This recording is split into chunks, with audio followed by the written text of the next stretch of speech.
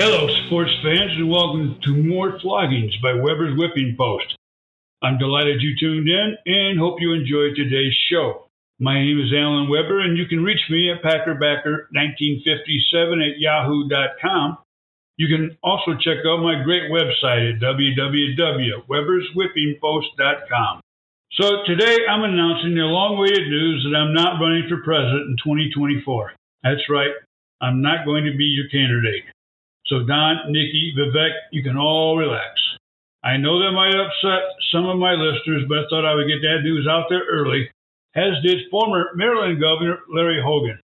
Are you wondering why this is news too? Who in the hell must announce they are not doing something? What a pompous airbag Hogan must be. So the polls for the 2024 election show Ron DeSantis as the only Republican who can beat Biden. Really?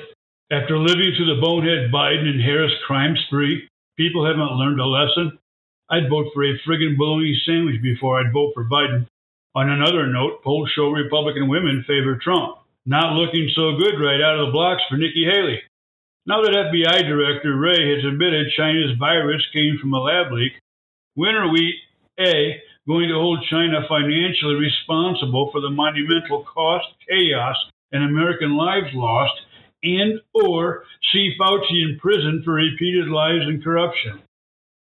Don't look now, but while we're arguing over what pronouns to use, pandering to the transgendered deranged, calling each other racist, and spending massive amounts of money defending the borders of countries that are not ours, China has increased its military spending by $224 billion, or 7%. I'm starting to feel like a turkey in late October. Did you see Western Oregon, fed up with the liberal bullshit of its Eastern Oregonians, would like to become part of Idaho? Seriously. Are you paying attention, Illinois? This might be a blueprint to shed that corrupt, crime-riddled, rotten city of Chicago from what is actually a pretty nice state. So, Chicago fired their inept racist mayor, Lori Lightfoot. The mayoral race now is between Paul Vallis and Brandon Johnson to be decided on April 4th. This is most likely when all the white folks vote for the white Vallis and all the black folks vote for the black Johnson, thus ensuring ongoing tribal disunity in the city. You would think they could get past the petty politics to vote for the best candidate just one time. Can there ever be a best candidate in that corrupt city again? One would think, given the way the once formidable city is crumbling, after 92 years, Chicago might just try a Republican for mayor. See the definition of insanity. Never mind. I'm from Shabance. What do I know? Tucker Carlson recently broadcasted a more accurate story of the January 6th protests, which have been dishonestly labeled an insurrection by corrupt politicians and our propagandist media. You know he must be onto something, since politicians from both sides of the aisles were calling foul. This is the video the fraudulent J6 committee tried to squash. I wrote the protest was not an insurrection many times, whilst others, including local writers and podcasters, echoed the liberal narrative, blaming Trump again. House Speaker Kevin McCarthy released 40,000 plus hours of video surveillance showing a remarkably different story than what we were spoon-fed by the propagandist media. It's clear the J6 committee's purpose was to keep Trump from running for president again, which both sides of the aisle seem to want. The committee was a plum assignment for ex-Republican Adam Kinzinger, as he still has his shorts in a wad that Trump didn't give him a job in the cabinet. Kinzinger, the turncoat from Kankakee, Illinois, now works at CNN, where he belongs.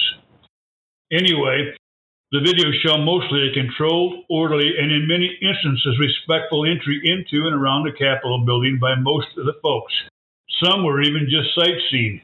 They also show Capitol Police escorting people around the building, including one QAnon shaman, Jacob Chansley. The naval veteran Chansley became a protest poster child due to his size, fern-lined Viking hat, hairy bare chest, painted face, and carrying an American flag around the Capitol building. Contrary to nearly every media outlet report, Chansley did not lead the protest. He was led around the building by police.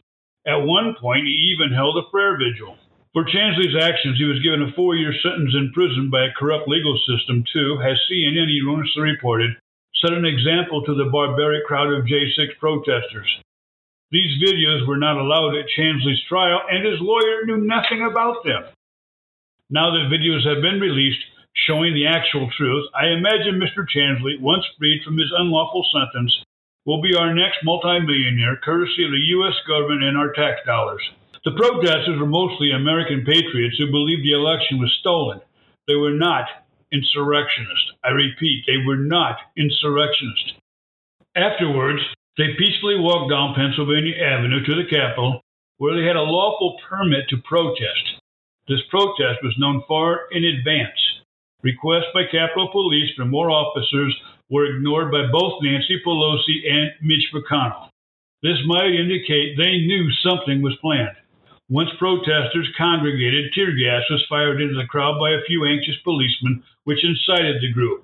It's now known but covered up by the J6 committee. There were undercover agents in the crowd, such as Ray Epps, who incited the crowd further. Epps texted his nephew, bragging he orchestrated a riot, although he never entered the Capitol. He did, however, appear before the J6 kangaroos. The videos prove much of the media coverage was biased, intent on showing a false narrative of insurrection. The J6 committee even hired an ABC Good Morning producer to exploit their narrative of a rebellion. They took snippets from various videos, only showing the few seconds of mayhem and suppressed hours of peaceful protests. This storyline was also exploited by Bonehead Biden and Giggles Harris, repeatedly calling American citizens insurrectionists and white supremacists. Where the hell did Bonehead get the idea everything wrong was being perpetrated by white supremacy? In Bonehead's senility, he sees a Klansman in just about everything. Shamelessly, a mock funeral was held in the Capitol Rotunda for Brian Sicknick, a young Capitol Police guard who sadly passed away after the protest of natural causes, murdered by the media. Sicknick, by the way, voted for Trump. Rotunda funerals are reserved for American people who made a real change in American history, such as John Kennedy or Rosa Parks. Mr. Sicknick was probably a good man, but no more worthy of a Rotunda funeral than I am. After I wrote this commentary for the papers, former Vice President Mike Pence sounded off in a speech at the Gridiron Club dinner in Washington, D.C., that Trump was responsible for the January 6th event, and that history will be clear on this. Get over yourself, Mike, you turncoat. Trump will slaughter your ass in the upcoming primaries. 978 people were charged with crimes stemming from the J6 protest. 185 are in prison. Contrast that to the summer of 2020 riots, where there are 70 people in prison from a series of riots lasting the entire summer. Damn you, Joe Biden, and damn you, Adam Kinzinger. You both knew the truth, yet lied to an American citizenry expressing their constitutional rights. You were complicit in unlawfully incarcerating innocent citizens. If it were within my authority, I'd charge you both with treason. Now, on for some other floggings. Honoring my 66th trip around the sun, I went to an Eagles concert the other night in Phoenix. The price to get into a concert anymore has gotten so ridiculous. It was a great show, though, despite the 4 gaffes I noted from Joe Walsh's guitar picking. It's still fun to watch and listen to Joe, especially the faces he makes trying to hit just the right note. Having never been a country fan, I had no listening experience with Vince Gill, who now tours with the group. I'm now a Vince Gill fan. He played and sang like he'd always been a rocker in a great band. Did you see where podcaster Joe Rogan has opened a new comedy club in Austin, Texas, where the comedians cannot be canceled for what they say? He named the new club the Comedy Membership. Good for you, Joe. I wonder if you can get Neil Young to play, though. The Silicon Valley Bank, a Santa Barbara, California banking institution ranked as the 16th largest bank in the U.S., collapsed this week, but not before top executives had sold off most of their stock and given out employee bonuses. The bank is now in control of federal regulators, with many politicians clamoring for the government to bail them out. This situation puts me in the odd position of actually agreeing with the bonehead administration, particularly Treasury Secretary Janet Yellen, in that I don't believe the bank should be bailed out. Additionally, those stock sales and bonuses should all be returned to customers, not given to employees who ran the bank irresponsibly, such as CEO Greg Becker, who sold $3.6 million of company stock less than 2 weeks before the bank's collapse. That bastard knew the ship was sinking, so he jumped off the side like a rat. Furthermore, customers should only be reimbursed up to the limits of the Federal Department of Insurance Corporation, known as the FDIC, which currently is $250,000. Anyone depositing more than that knew the risk and shouldn't be reimbursed with somebody else's money. People must learn to take care of themselves and not look to the government as some sort of nanny. From what I'm able to discern from liberal news sites, it would appear Bonehead is actually going to run for president again in 2024. That's assuming the nation doesn't collapse before then. If he were to run, he'd be 82 years old and 83 before taking office. Bonehead is already the oldest president in our history and has all the mental faculties of a grape. The Democrat Party must be having conniptions with this hot mess. It will be interesting if they pick up someone to run against him.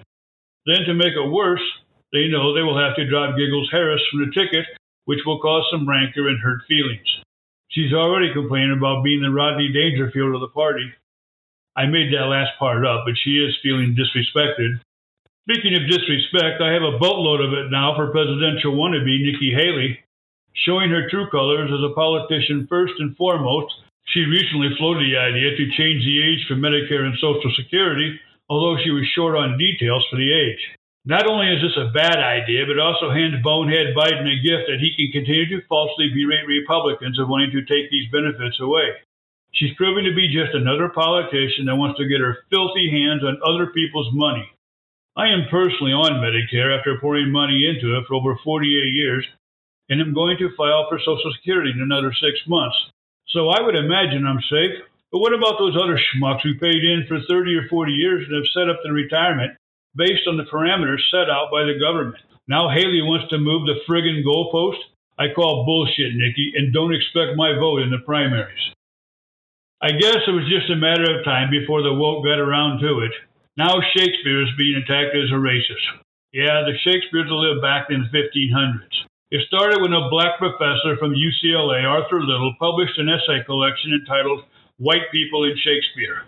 For the record, I did not read it, nor do I intend to. But Daniel Pollock Pelsner evidently did. He's supposedly considered a scholar, which kind of demeans the term to me, but wrote an article for the liberal rag The Atlantic suggesting Shakespeare's plays were about race helping to create whiteness.